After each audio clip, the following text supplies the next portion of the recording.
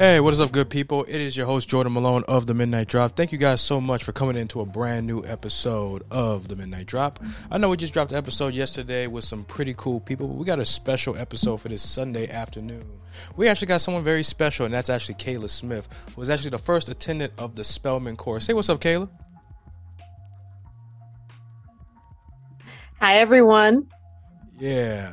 So with that being said, it's great to have you over here, and it's great to have you guys over here, my lovely audience. So if you're new to the Midnight Drop, thanks for dropping by. If you're a recruiting member over here, just listening in, it's great to have you again as well. It's been a great week so far. Actually, great last week, to be honest with you. But if you're new here and you want to know more information, you can go ahead and leave any comments, concerns, considerations at the comments section down below on Instagram or any other platform that you're listening on here. Or you can send your comments, concerns, considerations, and rants to 615_chill at the DM. Or you can go ahead and email me at jordancammon, CAMMON, @outlook.com. Also, if you want to go ahead and check out any other episodes, check all of the platforms down below in the comments section, such as iHeartRadio, Spotify, Anchor, SoundCloud, Google Podcasts, Apple Podcasts, including the Instagram channel, and www.themidnightdrop.com. And with that being said, let's go ahead and kick into this brand new episode of The Midnight Drop. All right. So, hey, Kayla, how you doing today? I'm doing pretty good. How are you? I'm doing chilling. Started this out a little bit later than it needed to be, and that's all my fault. I keep getting confused with the time zone since I'm living in Nashville and you living in Atlanta. So, yeah, my fault on that. I completely understand. It's okay. Yeah. So, yeah, all that, I'm great. It's glad to have you on here. I've been thinking about having you on this show for a minute. The week has been pretty good so far over here for the podcast. On Monday, we had Kennedy over here. Kennedy London, who works with the Maroon Tiger, who was doing a lot regarding movie reviews and also just TV shows for them. And then yesterday we actually had a talk on Black psychology with Anna Sinkfield and David Arnold. So, yeah, man, it's just been great to have you here. But enough about what's been going on over this platform. Tell us about yourself and everything, and just give us a full breakdown for the audience. Sure. Well, hi, everyone. My name is Kayla Smith. I am a graduating senior international studies major with a diplomacy concentration from Stone Mountain, Georgia, but I claim Atlanta. I wear many hats at Spelman. I'm an honors student. I'm a member of the social justice program. I am the first attendant to Miss Spelman College for the 2020-2021 school year, and I am the founder and director of the official podcast for Spelman College, The Blue Record. And that's dope. Yeah, that's real dope. And go ahead and tell us about what the Blue Record's all about. I know that's a podcast that you founded and collaborated with Spelman College with, and you've got a lot of people on there, and I've been a fan, and I've listened to it a little bit. So go ahead and tell us, what's that all about? Sure. The Blue Record is a collegiate podcast hosted by the students of Spelman College, and it is grounded in memory work, the archive, storytelling, and just preserving the voices of Black women and femmes that matriculate through Spelman College. We were established April 11th, 2020. So this is our 1-year anniversary. I'm very excited to have it. It's just been a wonderful year. I would say this project is an extension of my team and I's love for the Spelman community, our commitment to justice work, and finding ways to preserve and continue the rich archiving of Spelman and the legacy that it breathes and it produces. So that's just a little bit about the podcast. Mm-hmm. And what made you really want to get into creating that podcast? I know a lot of people, including myself, get into podcasting for a numerous amount of reasons. For yours, it seemed like it's something that I still like really wanted to know and everything. And I know it has to be regarding social justice. So, like, what made you get into it? Sure. As I mentioned earlier, I wear many hats at Spelman, and one of them is I serve as a social justice fellow. A part of the program, there's a requirement that fellows either create or sustain current or social justice initiatives on campus. For me, I loved all of the initiatives that already were on campus, but I felt like something was missing. And, ever since I got to Spelman, I've always found myself in the archives, doing archival research for school projects or fellowship work. And, in my experience in going to the archives, I realized that Spelman women and students from back then are in conversation with us today. A lot of the things they were talking about in the 60s, 70s, and 80s, we still talk about today. So I thought about what type of project or platform could host the voices of those who came before us and the voices of those who are currently matriculating. And I thought, why not a podcast? I didn't want to do anything with video because I wanted people to really listen to our voices and hear our stories.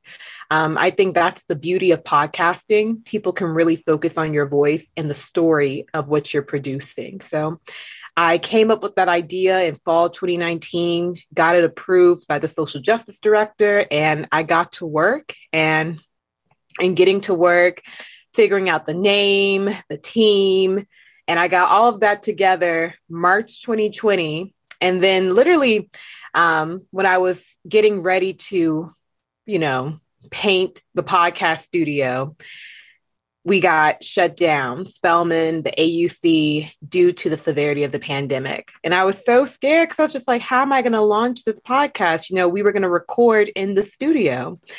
But we got innovative and we pivoted as a team. And we made sure that we launched. And I think in launching in April 11th, 2020, and just in launching during the pandemic, the Blue Record has served as a connector for people who miss Spelman and who are still navigating sister siblinghood outside of the gates. So that's just a little spiel. I hope I didn't ramble. No, it's all good. It's all good. I love it when people go into detail about these things, like their creations of their podcast or just what they love it for.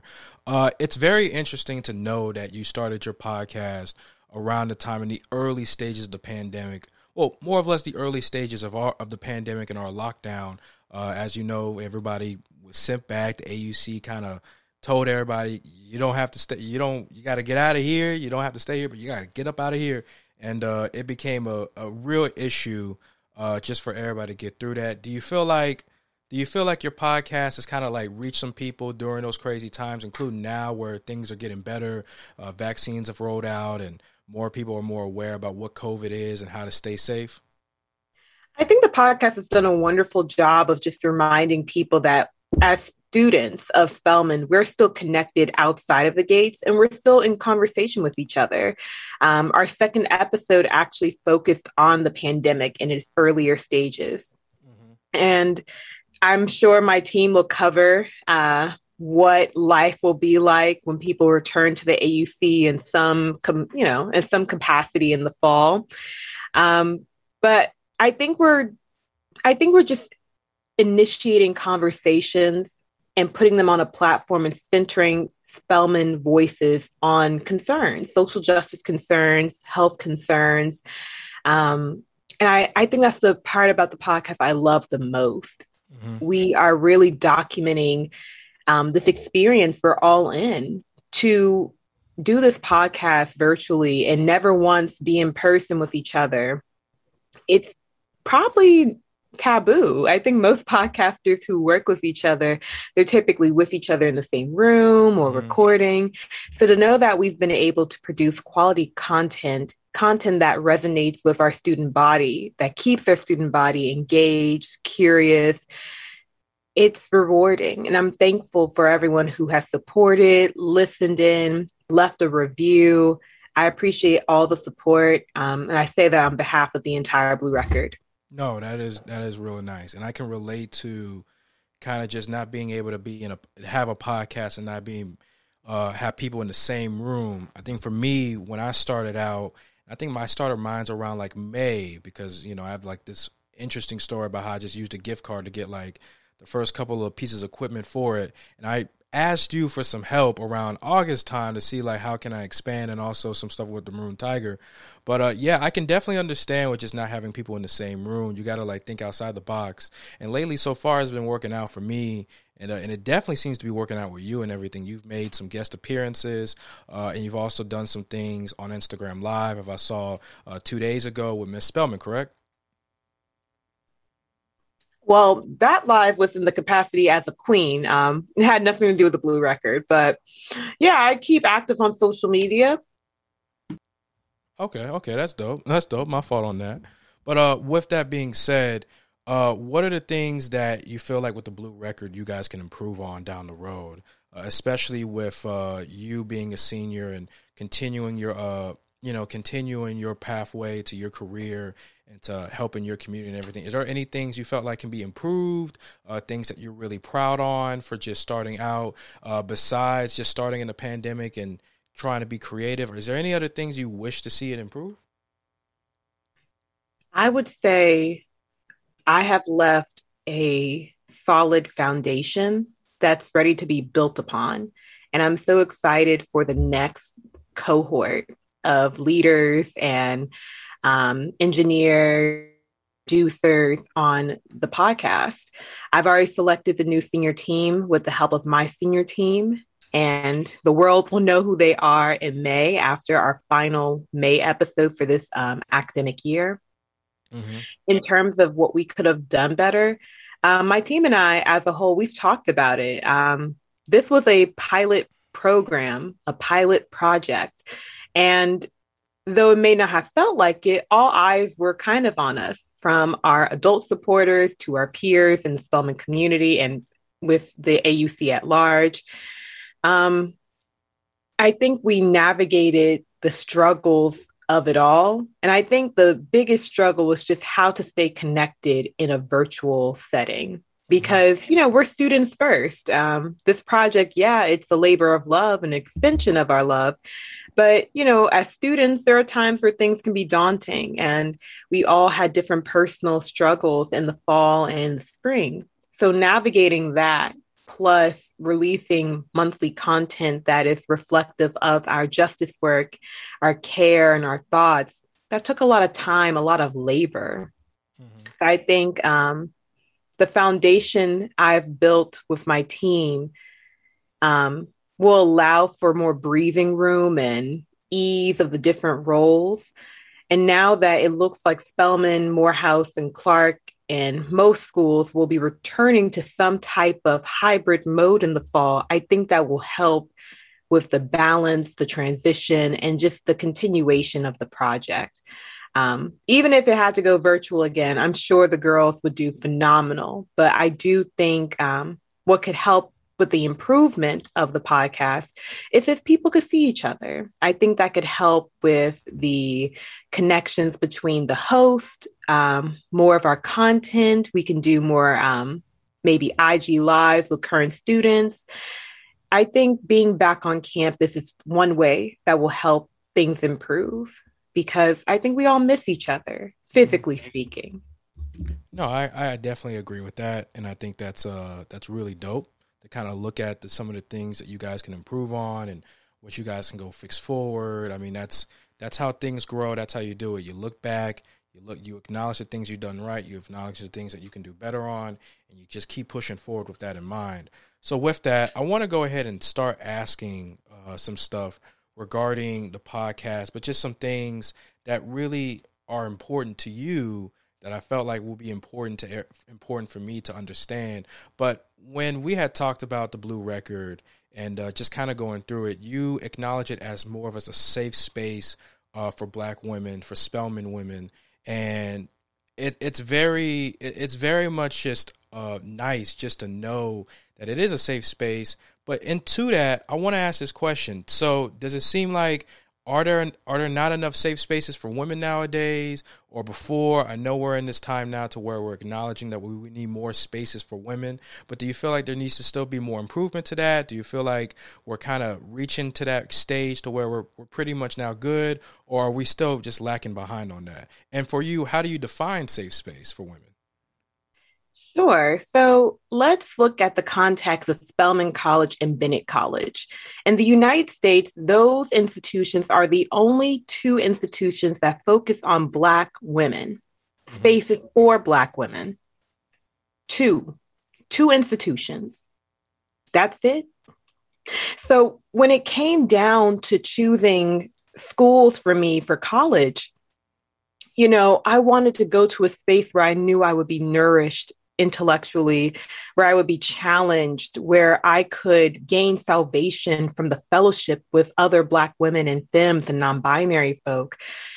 You know, once we leave Spelman, I see why our alumni are so passionate about the school. I see why people give back in numbers. There is no place like Spelman.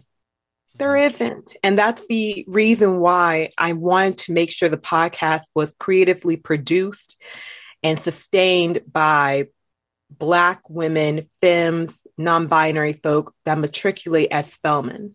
And there's a reason why I said no men will be a part of that production, because this society that we live in, this world, has been dominated by different systems that, center men, and at that, white men. So when we start thinking about where Black women are, we are Black, we are women.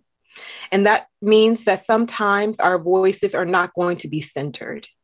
Mm-hmm. So I wanted to create a space so that Black women could take up space and center their stories, their truths as collegiate women. People don't always ask college students what's on their mind, what their thoughts are, or anything like that. And, you might say they do, but I don't know. I felt like at Spelman, we have so many opinionated, brilliant people walking through those gates, coming and going. And I wanted just to add on to the archives we have growing at Spelman. Spelman is one of the few places that has an archive that centers Black women, Black collegiate women, and that is preserved and taken care of by a Black woman archivist. That's rare as well. So to continue that conversation and that work in a digital format through the podcast was my goal, my overarching goal, because each episode will eventually wind up in the archives. So that when I come back as a golden girl, and I think I would come back for my golden year in 2071, I plan to march across the arch and to go to the archives to hear the first episode from the Blue Record all over again. So to your initial question about are people doing enough to create spaces? No, is the short answer. Because I don't think spaces were always intended for marginalized folk when we think about dominant spaces. And that's why Spelman, Bennett are special. Okay. I think that's well spoken right there. Put it out there. I think that was cool. You said this in your initial response about how that's, we have this, you guys have this as a safe space for women. And this is like, there are some reasons to why we don't, like, you guys don't allow men to come in and speak on the microphones, even touch the microphones, from a conversation we had a minute ago. And I know that there are some guys who feel like that's counterintuitive, that's counterproductive, because to quote a person that has talked about this is that, don't you believe that's sexist? What's your response to that? And just how do you feel with that? Because in my opinion, I don't think that's the best thing. I don't think what the critics are saying are actually putting their mind into it. I don't think they're thinking about it. But what do you think? What's your response? And has that ever happened to where a guy has just shown up and just say, like, why can't you have any guys in your show, man? Well, no guy has ever stepped to me that way, because I think, well, let's just be honest, I haven't met someone so audacious yet to do that to me. Also, I think it's because some men are intuitive enough to know that they may not be equipped to have a conversation with a woman like me. So that's number one. Okay. Number two, I don't know what the problem is to not have a space that is controlled and creatively produced by Black women. it's not sexist. Because when you think about sexism, racism, classism, they move into hierarchy. There's no woman hierarchy or female hierarchy or however you want to say it. When it comes to sexism, when you think about that hierarchy of gender, and also remembering that gender is a social construct, when you think about that, who is always prioritized? Mm-hmm. Who is in the dominant arena? Men. So I don't know. I feel like I'm getting chopped up. No, it's okay. You're good. You're good. I personally don't understand what the problem would be. To me, there is no problem because it's important for marginalized groups to take up space.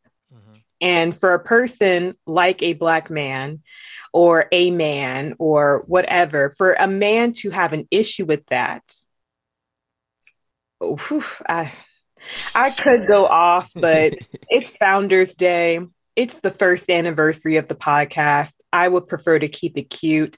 But my point is, one, I haven't met anyone that audacious to step to me like that. And I doubt they will because they know they wouldn't be able to handle a conversation. And two, it's not sexist, period. It's not. No, I understand. I understand. By the way, happy Founders Day. I apologize for not putting that out in the beginning of the show. But I will say that the reason why I brought this up, and this type of question is just something that just pops up, sadly in schools like Morehouse and around these, these guy circles.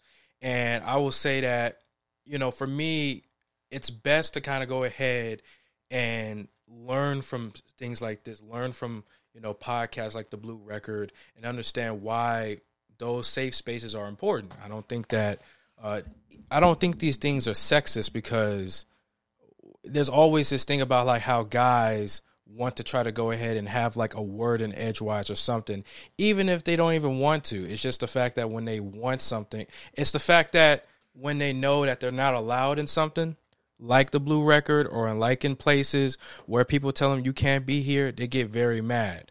And then those types of men will just go ahead and say it's sexist or it's counterproductive or like it's an echo chamber. I have disagreements with that, and I believe there are important reasons why we need safe spaces for women.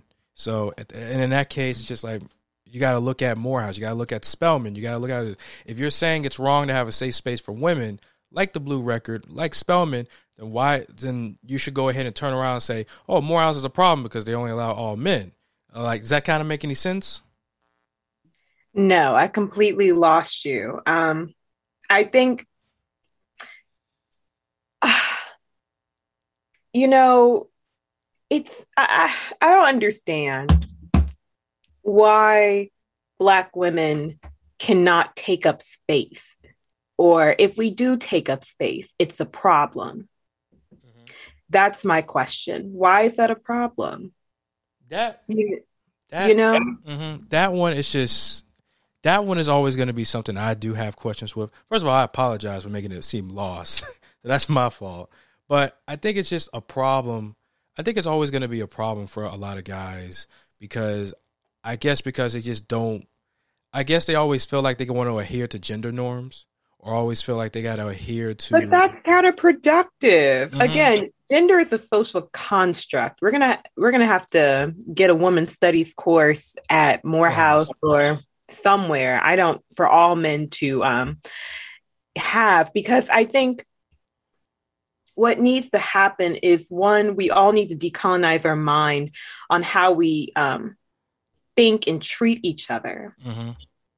And we have to stop limiting how we respect or treat people to just archaic stereotypes rooted in gender norms. Mm-hmm. And the idea that you can do a reverse, that's not that's not revolutionary as you may think it is. It's not. All I will say is this.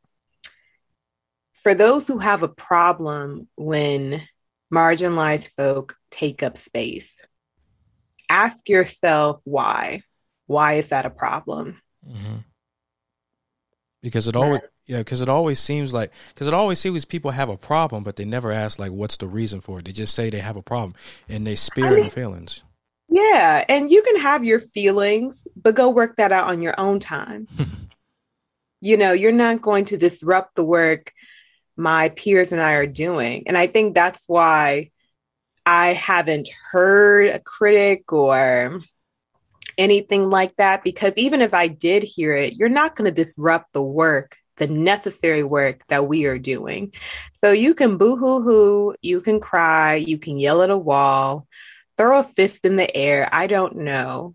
And I truly don't care, because I think it is unfortunate when people do not respect when marginalized folk take up space and do not see the need for why they should. Mm-hmm. So, with that being said, next question. No, no problem. No problem. I really do like the responses you've given me, and it's helped me learn a lot as well. So, with kind of like the next thing I want to go into, we both live in the South. We both live in an area where the governments here are kind of just they are fucked up, where we've recently seen the state of Georgia pass the voter rights bill regarding, you can't give out food or drinks to people in line. You need voter identification. You need identification to go ahead and be allowed to vote.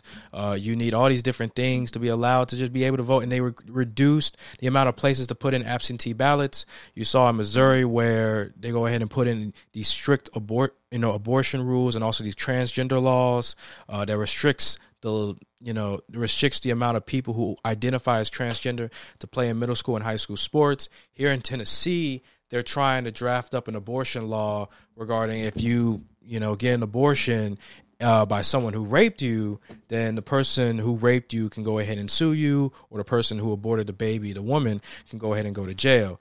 With that all being said, do you see any change to where we might see something like Georgia be fully blue for the next couple of years after responses like this? Or do you feel like this is something to where we need to go ahead and pack our bags and get the fuck out of here?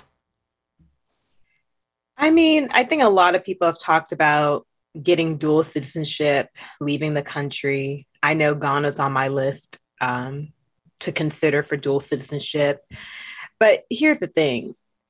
If people do intend on staying in the South where you grew up, if you claim the South as your home, one thing you're going to have to realize is that the justice work that occurred during the 2020 election, and for those who are in Georgia, what occurred in the 2021 Senate election, that was due to years of labor and resistance by Black women activists and organizers. Mm-hmm. Never, ever get it twisted. The South truly does have something to say. And it may have taken 10, 15, 20 years to turn Georgia blue, but they did it. I think a lot of people think justice work is a tweet, a hashtag, it's something quick and it can happen. No, it takes time. It takes care. It takes commitment. And for those who are concerned about Georgia or any Southern state turning it blue or keeping it blue, join the conversation. Learn from the women and men who laid the groundwork on what is needed to sustain momentum, because that's what's going to keep Georgia and any Southern state that does turn blue, especially in light of the new voter suppression laws that are now sweeping the South. I believe Texas, their Senate passed one. Of course, Georgia's was the first, SB 202. And yes, it's a hot mess what those bills represent. And it's very inhumane, and it's very concerning, because it's a breach in our democracy. But of course, when you use verbal camouflage and you respond with white lash because an election didn't go your way, people will say that it's to help when really it's to harm and harass brown and Black voters. But my hope is that if we are all aware of what those bills represent, we can continue to keep that momentum. And we're seeing that work already happen with the through the leadership of Stacey Abrams and her initiative Fair Fight, and other brown and Black women throughout the South who are connected through these rich activist networks who are in conversation and strategizing ways to combat these oppressive legislative attacks on our democracy. Mm-hmm. So, Georgia in the South can remain and turn blue as long as we remember that to keep that momentum, we have to be in conversation. We have to be willing to do the grunt work. And we also have to be willing to understand that it took time. There are people who have been working in Georgia for years. I believe the New York Times did a cover piece on a Black woman who had been working in Fulton County to get people registered for 20 years. 20. That's a lot of time. That's a lot of dedication. That's a lot of commitment. So I have hope that it can turn blue. But I think we also have to get past Democrat and turning things blue, because I feel like once we get not trapped, but once we all focus on, we want, how do I want to say this? Let me say this. When it comes to turning things blue, great, but that's not the end of it either, if that makes sense. Like, okay, we turned the state blue. Okay, there's another Democrat in Congress. That's great. But we need now to have the conversation. How do we keep our elected officials held accountable? Right? Because there are some Democrats that are moderate and very conservative. So when we think about Democrat, I want people to be clear that Democrat does not mean liberal or progressive. It's a little more humane than some, but some of them have more humane beliefs and policies that are inclusive of others. But again, I want people to realize that a part of the work of keeping these states blue or turning them blue, it's also in doing the research and the grunt work on figuring out who these politicians are. And it starts by being aware of who's serving you and your community at the hyper local level. So your mayor, your chief of police, your city councils, state reps, state senators, your U.S. reps and senators. You got to do your research on who these individuals are, and see if you want to support them, and making sure you keep other people aware of who they are and what their policies are, thinking about what they vote on, their beliefs, what they're committed to accomplishing in their elected roles. So it's more than just turning states blue. It's also about the people who turn the states blue and the people who will represent the states that are now blue. So it's a larger conversation, but at the end of the day, it's rooted in keeping the momentum of engaging with Brown and Black communities to continue mobilizing to have our vote reflect our needs. Okay. So with that, I want to go ahead and try to branch off to this other question. And I agree with a lot of the things you are saying. I want to branch off to this other question, though. This is something that's been kind of been like, I've been thinking about a lot for a while, especially with how the pandemic has gone, how testing has gone, how vaccinations have went, and how the government response to this entire pandemic and everything that happened in 2020, including in 2021, has been a cluster fudge. But you talk about, Democrats and like you're not if just because you're a Democrat, you're not really just a liberal or anything like that. Let me ask you this. Do you feel like the two-party system is something that needs to be looked at and reviewed? Do you feel like the two-party system has just caused a lot of the things to go the way they are right now? Or do you feel like there is still significance to that system? Do you feel like that it needs to stay here for a reason? I think one thing I've learned from a conversation I had on America Amplified is that binaries can have let me just say this. Binaries can limit the scope of an entire view. Mm-hmm. All righty. Because, you have to think about the political spectrum. It's vast. Like I said, there are Democrats who are Democrats, but they lean on the conservative side. Mm-hmm. I was going to give a name, but let me not. If you want to, cool. I'm cool with it. It's not. I prefer not. I do plan on having a career in politics, and it's better not to burn bridges. You know, it's okay. No, it's okay. Always got to keep it diplomatic. But yes, I stand behind the statement that there are people who are Democrat, but they vote and lean in favor of conservative policies and laws, and vice versa. So, you know, let's just be honest.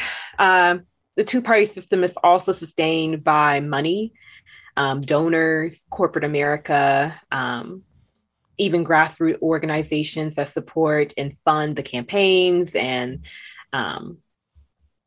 the folk who are in office. Do I see the binary two-party system leaving anytime soon? No. The United States likes to keep things not doable, but change in this country takes time. You know, let's be honest. Yeah. No, let's be very honest. It takes a long time. So for it to depart from the two-party system, I highly doubt it, unless we do have someone who runs independently and they win. And of course, in this country, we haven't seen that yet. But then we have people like a Bernie Sanders, who's an independent for Vermont. And, you know, if things would have worked out during the election season, and he was the blue party ticket candidate, who knows? Things may have been different in terms of moving away from the party. But even if you look at the Republicans, the GOP is currently going through tumultuous time, to be honest, because they have different groups within the GOP now. You have your conspiracy theorists, and what's that group called? I forgot their name. Like you got the far right, you have the conspiracy theorists, you have the racist, you have the sexist. Well, let's be clear. Racist, I'm not going to say that there's only one subgroup of Republicans that are racist. We're not going to say that on this call. Yeah, you're right. But I'm also not going to project on who I think is a racist or not. But to be clear, you have your far right, you have your conspiracy theorists, you have your old GOP money folk like the Perdue's, your Cheney, your Mitt Romney. Then you have your new folk who, is it Anon? Yeah, QAnon. That's what it's called. So you have your QAnon folk. So what we're seeing right now is that the Republican Party is so stratified that they're not even, it's kind of like you don't really know their identity anymore. So I think that's really the question of the two-party system. What is the identity? Because for so long it's been the Democrats are for all folk and the Republicans are for folk handling things on their own, or for a subset of folk, i.e. the 1% for the Republicans. So, you know, I think what's happening now is that we're seeing that the identity of these parties are stratified. And it's going to make it very interesting in these 4 years for Biden to rally support, especially thinking about some of the initiatives he does plan to push through Congress and have people vote on and consider. But I'm very curious to see what happens. Yeah. And with that, being said, you know, the two-party system, you're all right. I mean, you have the identity of the Republican Party is just very much scattered. It's not really known as much, as you've seen a lot of division inside of that party, a lot of wishy-washy stuff with just Mitt Romney just saying stuff about Donald Trump, just saying, I don't like this, and then getting, you know, verbally attacked at airports. You have others that are saying, I'm not really doing this. And you even got people like Kemp and Marsha Blackburn and Greg Abbott just becoming like Donald Trump's underlings and just doing really stupid stuff like response to the whole snowstorm in Texas. And, you know, I feel like, in my opinion, it can be definitely reviewed. The two-party system, I don't think it needs to be abolished or like completely changed, but things need to be looked at and see, because it's a corporate game. It's a money game. I I don't know if you noticed, but there was one, I believe a senator or a representative or in the Republican Party that actually helped pass this law regarding DMCAs, that like if you illegally stream music or have that for any time, you can get up to 1 to 2 years of jail time. It turns out through research and investigation by people who worked at Twitch, it turns out that he was being funded by these music labels, movie groups, entertainment labels, and that he was getting paid a lot for their services, and that's why he was pushing that law a whole lot, because that meant more money for him. And since the law has passed, there hasn't been like a crazy thing where people have been arrested, but it's made a lot of people in fear, and that really goes into that money game. I mean, I'm not saying I'll say this. I don't know the direction of the two-party system, but I do think in light of what we're seeing in the Republican Party, it is showing that there needs to be a redefining or a reset on how these parties function, and especially on who their target audience is.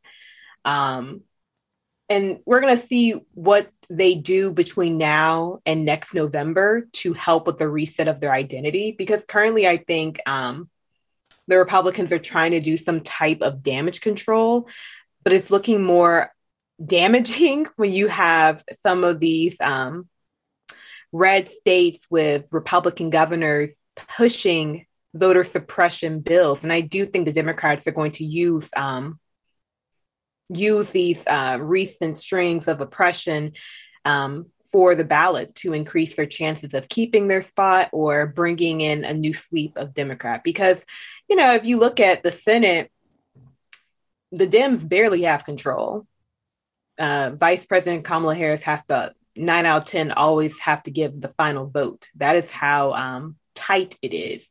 So the 2022 election is going to be very interesting because it's going to really show the pulse of this country, how much we're willing to take. Because at the end of the day, some stuff is just nonsense. And I think back to SB 202 in Georgia, the fact that if you stand in line to vote, you can't receive water, food. Mm-hmm. Like there's just some things that are nonsense. They have no logic, and you can't sway me that they do. So I think people in this nation are frustrated with the nonsense of certain individuals in power. And I think that also might be a reflection of who is elected and removed from office in the next election, especially when we think about the gubernatorial elections for Georgia and other southern states for governors. Yeah, I definitely agree. I think it'll be very interesting to look in these future elections to see how things will go. And there's a lot of things that always catch us by surprise. A lot of things that are very interesting down the road. So yeah, it'll be nice to go in and see how that goes. And yeah, man, that's all I was going to say about that. With that being said, that'd be kind of the last thing that we'll talk about for this entire episode. Kayla, I want to thank you so much for joining me today. It was really nice to learn more about your podcast, your love for Spelman, and your thoughts on just the political spectrum today. It was really nice to have you. Thank you for inviting me. It was a pleasure. Yes. And thank you guys for tuning in to the Midnight Drop. I know it's been a long week of episodes, movie reviews, just talks, everything from here and there. You just got a political side of the Midnight Drop. So if you want to go ahead and listen to this podcast or this episode in particular, go ahead and follow all the platforms. Also follow me on Instagram at 615_chill. Kayla, where can they go ahead and follow you and also the Blue Record? Well, you can follow you can follow the Blue Record at the Blue Record on Instagram, Twitter, LinkedIn, and Facebook. And yeah, follow the Blue Record. Alrighty then. Well, that is it for today's episode of Midnight Drop. Thanks so much for dropping by. And if you have any comments, concerns, considerations, go ahead and DM me or go ahead and send out an email at JordanCammon, CAMMON @outlook.com. But that is it. I'll see you guys later down the road. Be on the lookout for an announcement on my Instagram page regarding future episodes for this week and the following week. This is the Midnight Drop. Peace.